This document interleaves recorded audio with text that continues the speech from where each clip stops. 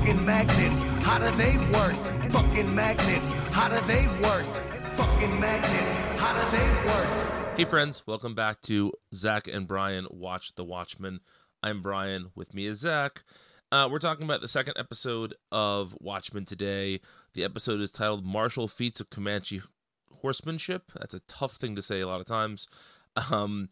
Which is the name of the painting that we see in Judd's house after a discovery is made. But before we start, just want to say again, this is a spoiler podcast. If you have not watched the episode, please turn around, watch the episode, and then come back and listen to us talk about it.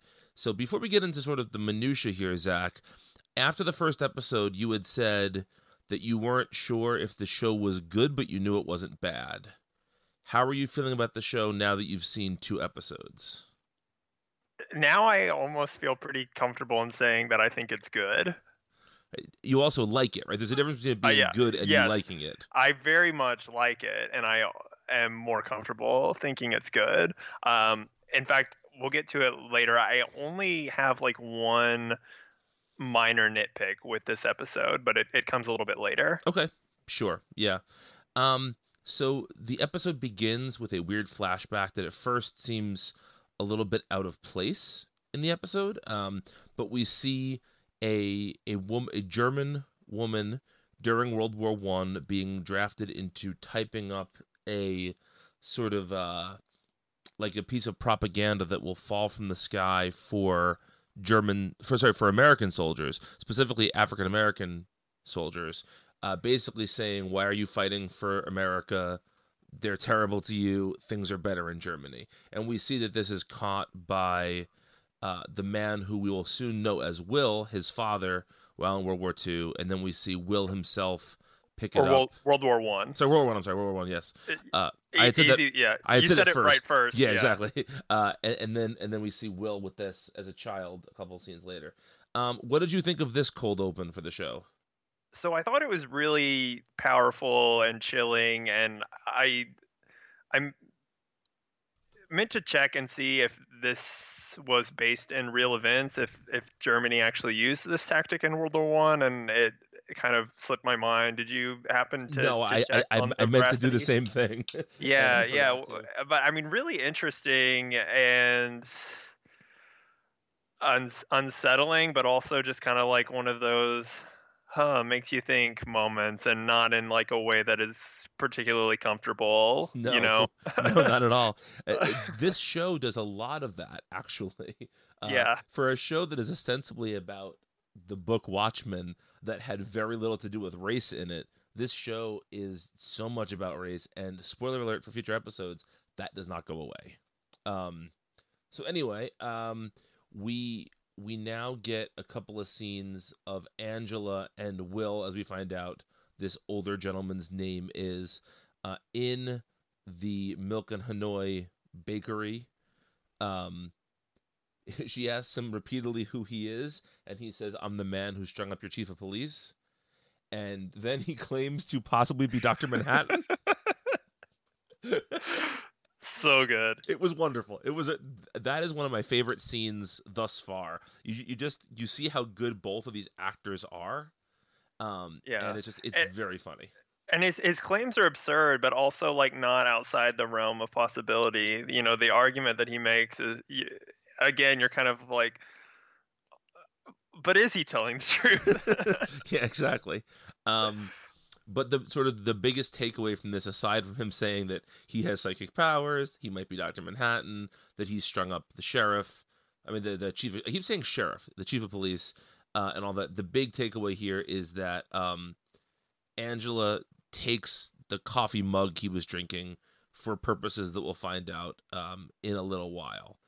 We also get here the flashback to the White Knight, to Angela's experience on the White Knight, of herself being shot and her and Cal nearly being killed by 7K members. And I thought that sequence was pretty chilling. And yeah, to say the least. Yeah.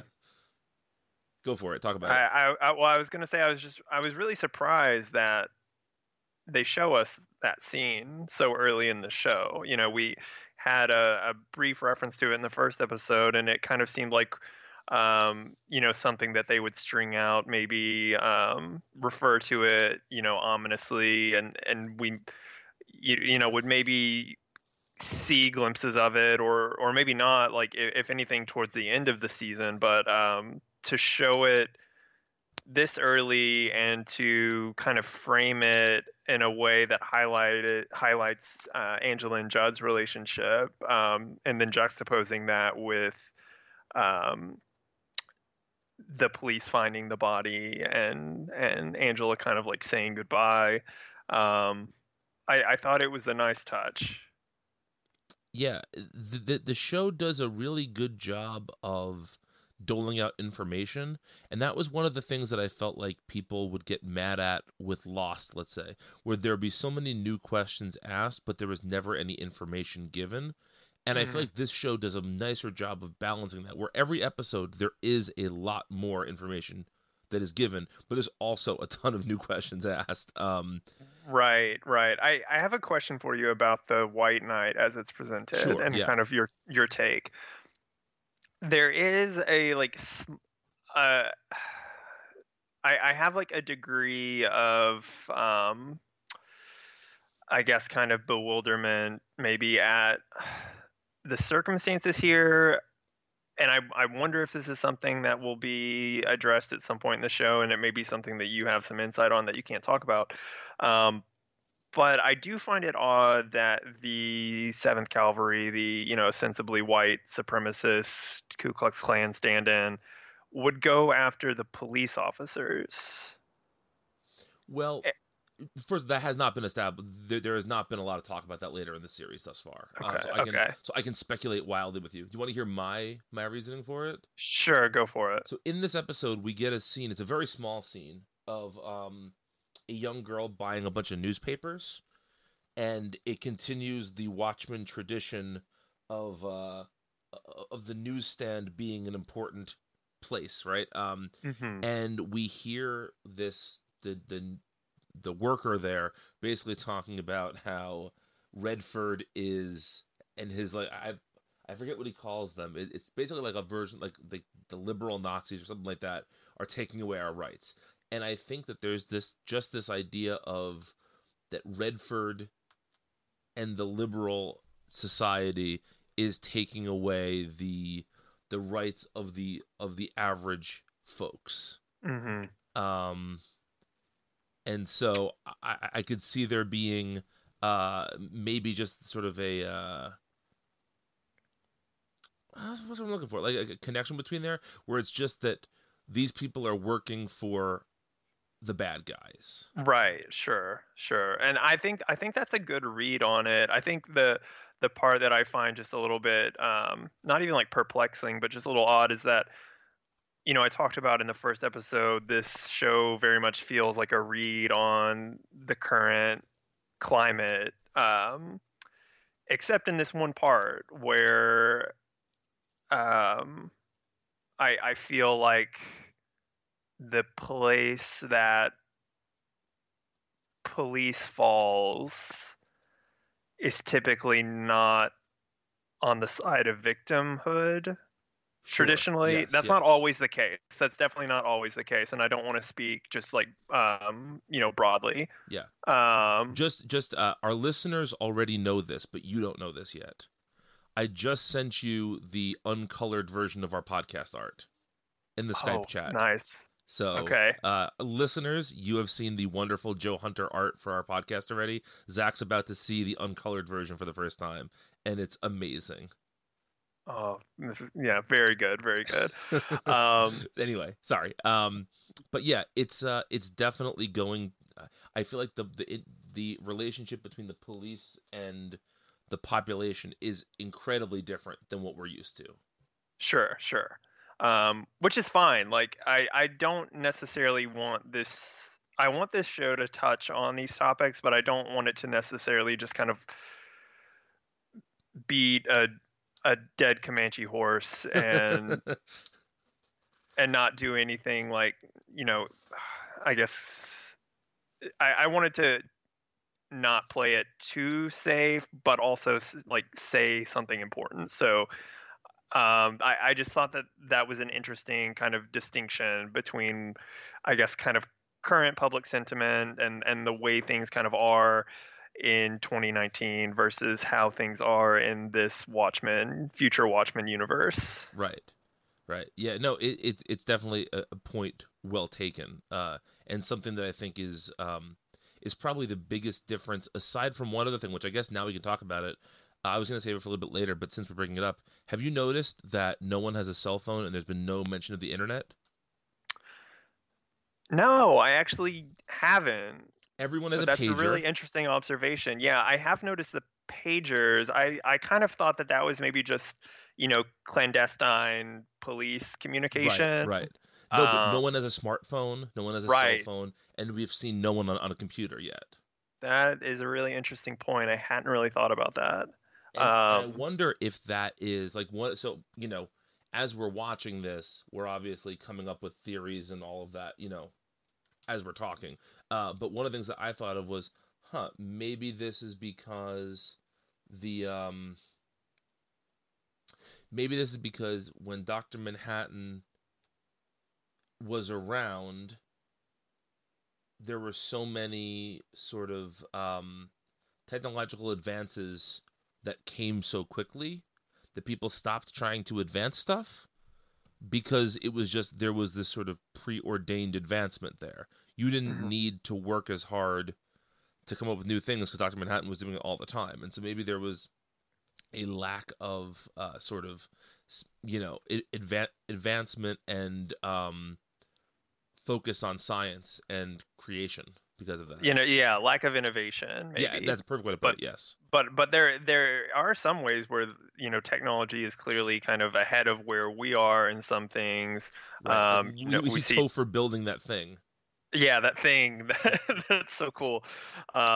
But yeah, I think that's a good point. And the thing, this idea that maybe the internet and cell phones and things aren't as they are now, coupled with the masks, the emphasis on masks with the police force.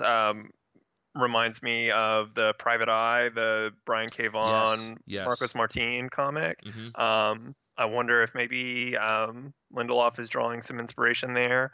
From his Um, former staff writer Brian K. Vaughan. yeah, yeah, exactly. So I don't know that, but you mentioning that, it brought that to mind. Absolutely.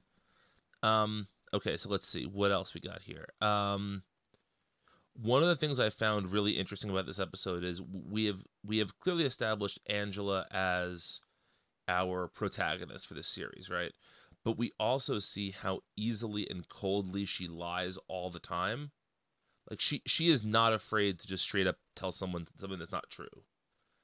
Whether it's her Yes. fellow police officers or the only person she seems truly honest with is Cal, her husband. And I meant to mention this last time we talked about this.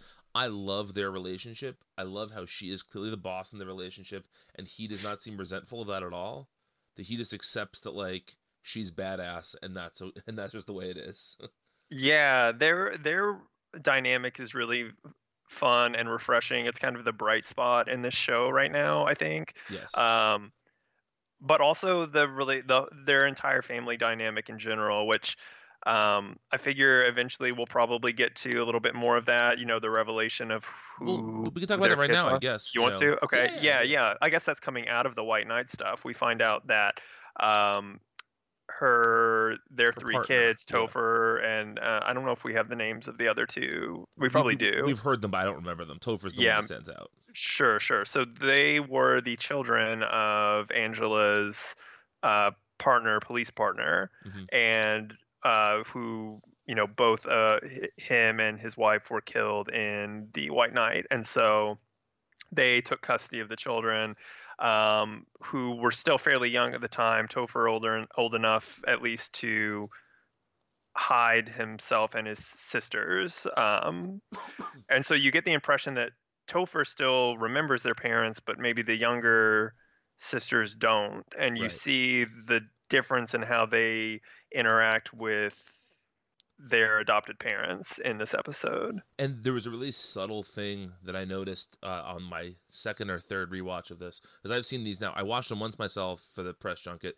I've watched two of them with Borat voice, my wife, and now I'm watching them again to write about them and podcast about them. But I noticed that the mug that Angela gives Will is a World's Greatest Mother mug, and that's just an interesting commentary on her motherhood situation.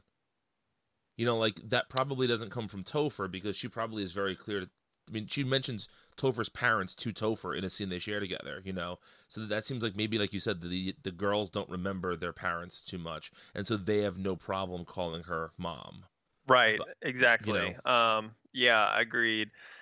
And I thought that scene with Angela and Topher was so good. I think the actor who plays Topher is really talented for yes. such, a younger actor. Um, and just kind of the pathos and nuance in that scene I thought was really well handled.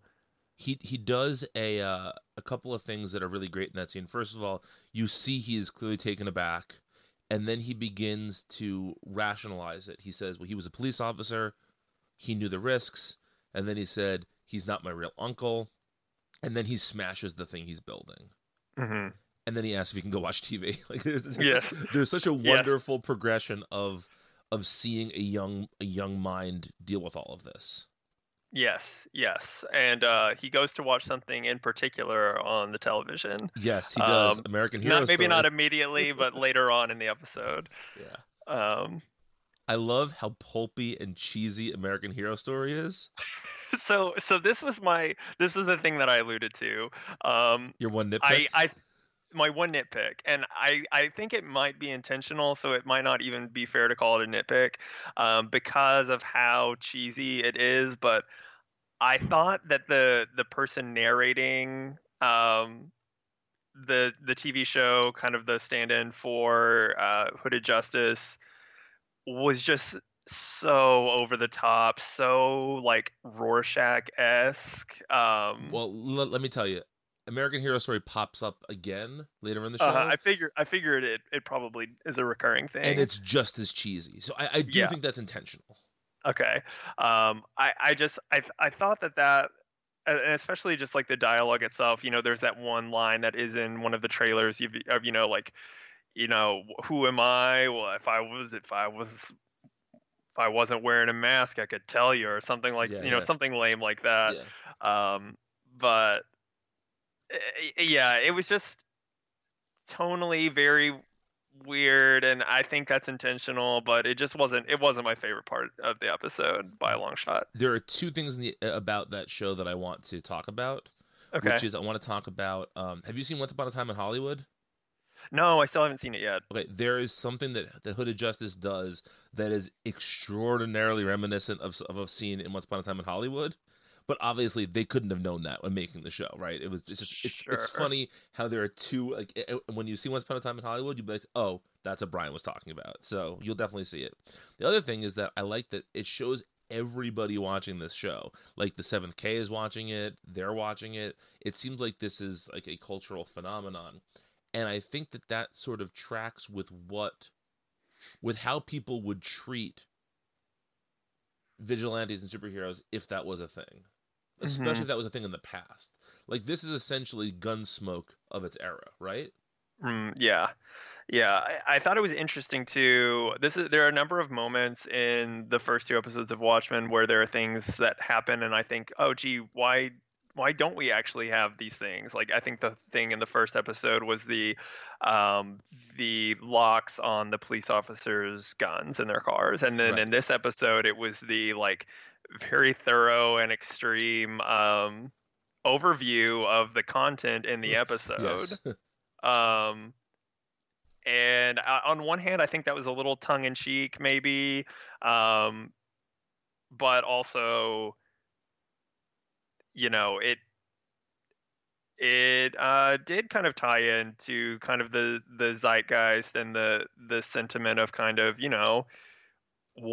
content warnings, and, like, making people aware of and being sensitive to, um triggering concepts and things. So I thought that was interesting. And that seems like the type of thing that if that happened today, there'd be a lot of people who would be pretty dismissive of that. And I think that in this world, this is the stuff that the people criticize Redford for. Right. Like, so I think that's, again, a nice sort of, a nice way of bridging our world and their world. So there are a couple of other small things I want to get to before the two big things at the end of the episode. The first thing is we also see, we find out about Topher and his siblings and how they came to be in Angela and Cal's custody. But we also see, is it their uncle, you think, who comes by to try and see the kids? I think he's probably too old to be a grandfather. I mean, too young to be a grandfather, right? That's a good call. I think I had maybe initially thought grandfather, but uncle might be a better call. But yeah, regardless, a relative, we can say. Some sort of relative comes, and clearly Cal and Angela don't want him involved with the family. And I wonder if there are a lot of reasons why that could be, right? They're trying to get the kids into like a new world, or a new life rather, and not remind them of all the old stuff as much, which I would understand.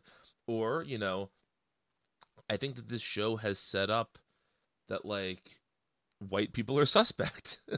And sure, yeah. And I think he fits a stereotype, for better or worse, that could like raise suspicions of, okay, what are your affiliations with 7th K, exactly. Yeah. And I think that, that's clearly intentional. I think that could be a misdirect. But I think you're meant to have those suspicions. Yes, agreed. And then the last thing I want to talk about before getting to sort of the two big meaty parts of the episode is I find it really interesting the plain nature in which people speak about Dr. Manhattan. Like, yes.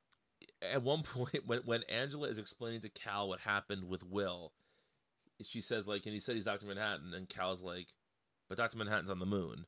On Mars, and she's like, that's what I said. Like just how there's a very clear just like line of just like it. I don't know how else to describe it. It's just very funny to me. Not funny. It's very interesting to me just how all of the mystery has been taken away from Dr. Manhattan. Yeah, when the fantastic becomes the mundane. Yeah, exactly. I agree. All right, so there are two things I want to talk about. And I think they're the two things you're going to want to talk about, too. But let's start, while speaking of Dr. Manhattan, with the scene with Adrian Veidt in his castle. Oh, man. Maybe, so, like, I did not expect this, but the Veidt parts of these episodes are becoming, like, the showstoppers, the scene stealers, yes. Which I guess is, like, no surprise. Jeremy Irons is a very well-respected actor.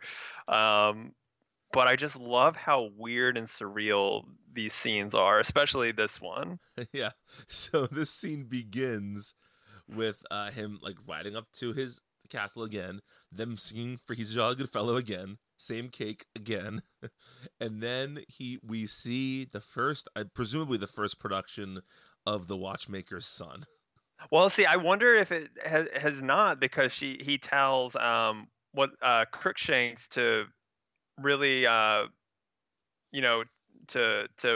bring out the waterworks, to cry more at this, which makes me think that this is not the first time it's happened. Maybe it's not. And to be fair, the big reveal happens and no one seems surprised. So right. So maybe it's not the first. That's a good call. Yeah. So anyway, so we see this play that is horribly acted by these two people. And we see lots of people, like we see a violinist and people, they're all wearing these masks. That's sort of to, I guess, like, to not stand out as part of this play. And it's a very, very poorly written like version of the events that led John Osterman to become Dr. Manhattan. And he gets locked in the whatever chamber. And then Veidt pushes a fucking plunger and he bursts into flames. He just immolates him completely.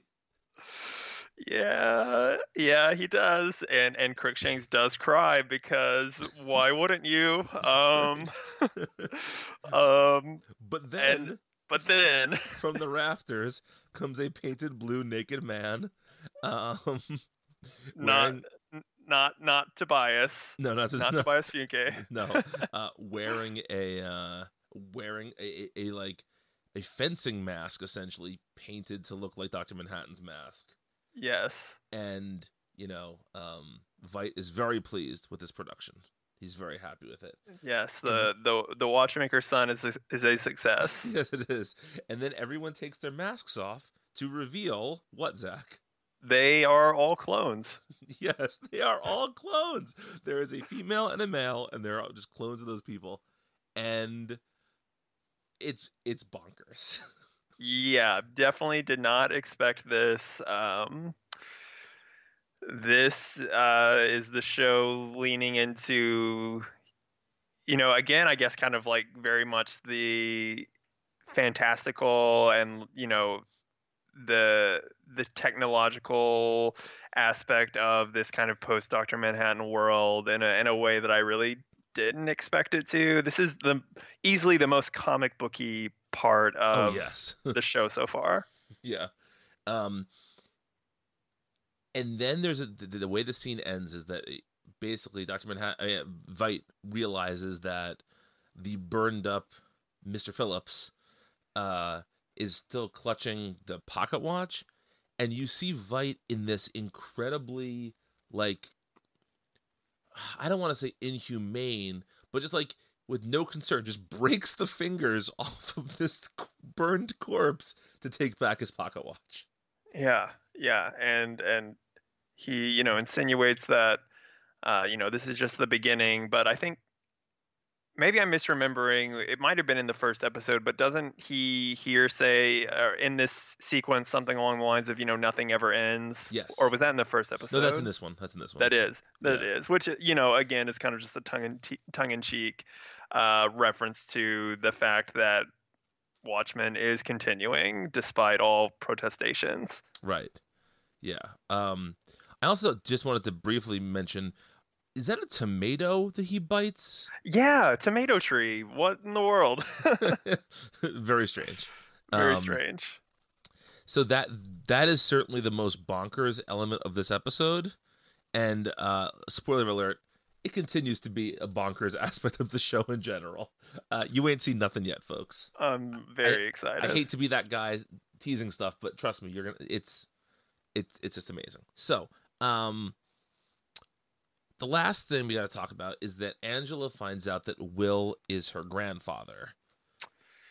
Yeah, and the way that she does this is really interesting. She uses the DNA from the coffee cup and exploits a system set up for survivors and descendants of survivors of the The Tulsa massacre. Tulsa massacre. Which is, again, is another one of those things that I was like, oh, why doesn't this exist? Why doesn't, Right. Well, right. But yeah. So she exploits the system to find out that Will is her grandfather. And he's 106 years old, we find out, which is also a thing. Like, it's said in a way that is both matter of fact, and she doesn't take it as crazily as I would take it if I met somebody who said they were 106. So I'm wondering if that's just Angela's just a steely character, or if in this world, because of Dr. Manhattan, perhaps people had just lived longer. Yeah, I could definitely see that being the case. I mean, yeah, for sure. Yeah, so that's interesting. But then she basically decides that she's going to arrest him because he's just pissing her off. And so and this is also, we should talk about this. This is sort of, we see Angela as a police officer, but she's basically covering up this crime. Yes, You know, yeah. There was a scene where she and Looking Glass were in the car, and he kind of moves the coffee cup out of the way and doesn't really ask about it, and she doesn't tell him. Um, and it's a really interesting scene. One, because he pulls his mask up in a very Rorschach-esque way as he's eating yes. his almonds or whatever they Yes. were. And then we see him eat the same way watching American Hero Story later. Yes, yes. Again, highlighting those Rorschach ties. Yeah. Um, we also see him be a dick to her when she says something about her children, and he says, "Your children," and we just see him just piss her off essentially. But yeah, so she decides that she's gonna arrest him. She puts him into her car, and as she's putting the wheelchair into the trunk, some sort of flying machine comes by with a giant magnet like you'd see in a junkyard and just picks up her car. He said he had friends in high places, and he was telling the truth. Yes, he was. So absurd. Like, the closest thing in like Lindelof's, kind of body of work that I thought of was the Trisha Tanaka is Dead episode of Lost, where the meteor comes down and Yes. kills this reporter, just kind of highlighting Hurley's bad luck. Yes. Following using the numbers, but just kind of the absurdity of the sequence reminded me of that immediately. Well, this was the sequence that sort of really hooked me on the show. I mean, I liked the first two episodes up to this point. I did. I liked them more than I thought I would. They were interesting. But between the Dr. Manhattan play, which happens, just 10 minutes or so before this, and then this sequence, it just kind of blows the doors off the world and shows you that things are not as straightforward as they appear, and how interesting it is to me that I guess just how much we don't know about the world anymore. Right. And that's really fun. It is fun, and somehow, despite like the very weighty, heavy subject matter, this show is still fun because of moments like this. The stuff with Veidt. Tonally, it is in a kind of much more enjoyable place, at least in terms of like my interests and sensibilities, and so it's just really interesting how. For listeners of the DC3 cast, we're kind of in the midst of two Watchmen sequels right now, this and Doomsday Clock. And while watching this episode, I kind of was wondering how this version of Watchmen, this version of a Watchmen sequel would be received in comic book form. And I think it's interesting that we're getting it as a television show. Yes. Agreed. I also just realized we forgot a major thing to talk about here. Which is we forgot to talk about Judd's Ku Klux Klan robe that is hidden in his closet. Yeah, skeletons in his closet. Yes. I also love how literally Angela takes that. She actually says, like, "You said skeleton in the closet. I went to his fucking closet." Like, Yes. Which Will kind of plays it off as like, why would you go check in his closet? But again, like, we know so little about him. He probably. We can't know that he didn't expect that she would go look in the closet and find that. There's so many unknowns, but yeah. So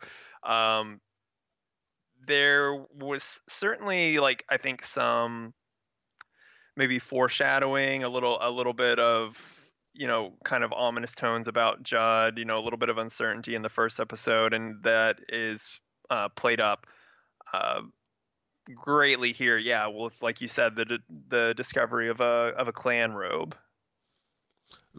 I think very, very importantly, not a Seventh K mask. Yes. Which I think points to a couple of things, possibly that that.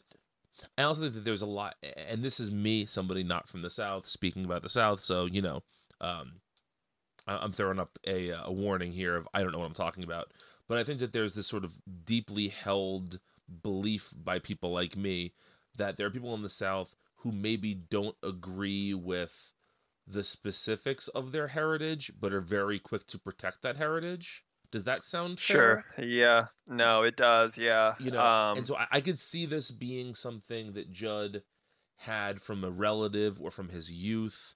And while he might have reformed himself, in some way that this is just a remnant of his personal history or his family history.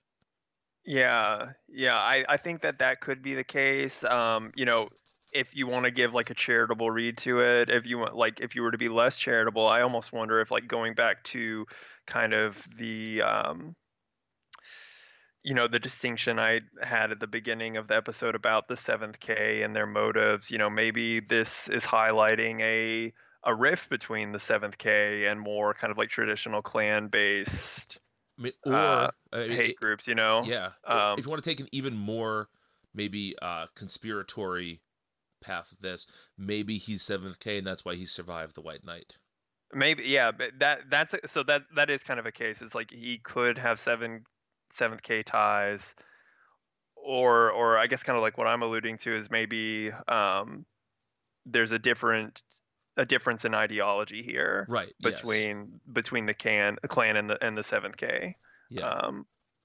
So yeah, it's a lot to unpack. We also met Bob Benson of Mad Men fame. Oh yes, I sent you Yes, you did. The not great Bob. Right when I saw it. But he is Senator Kane, I believe his name is Keen, I think. Keen, and yeah, he is. We see a headline that he's running for president. Right. Which I think wasn't the Keene Act something in Watchmen. That sounds very familiar. So the Keene Act. Yeah, so the Keene Act was in Watchmen was a law passed in 1977 that outlawed costume adventuring. Yeah. So, but it seems like this was probably maybe his son, or maybe even grandson. Or grandson even. Yeah. Grandson even. But yeah, likely related to the Keene of the Keene Act. Yes.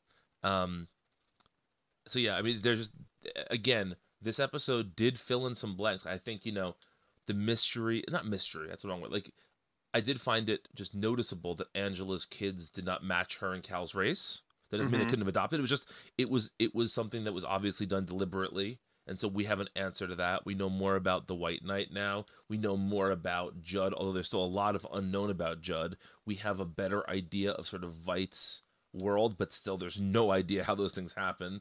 It just we know a little bit more about Will, but we're given more Will questions too. So I think that this episode actually really does a nice job of filling in more of that world building that we praised for the first episode, while still giving us a fair amount of new mysteries to talk about.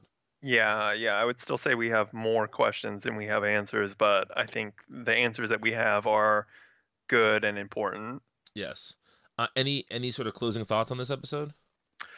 No, other than I like the direction of the show so far.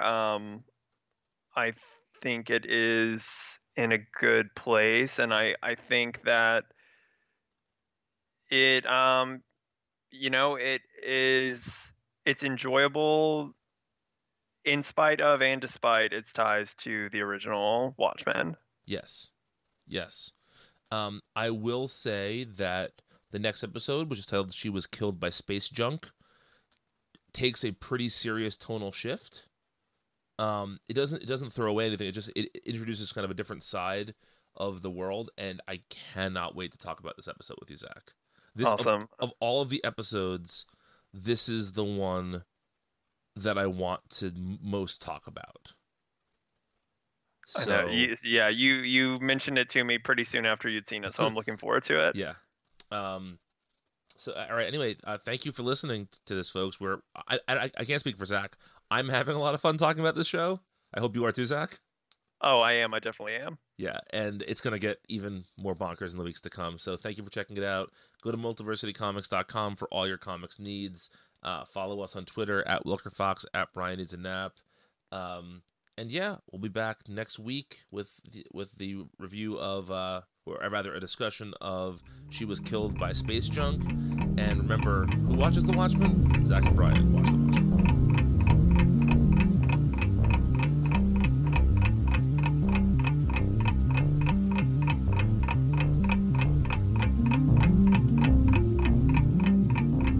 Fucking magnets, how do they work? Fucking magnets, how do they work? Fucking magnets, how do they work?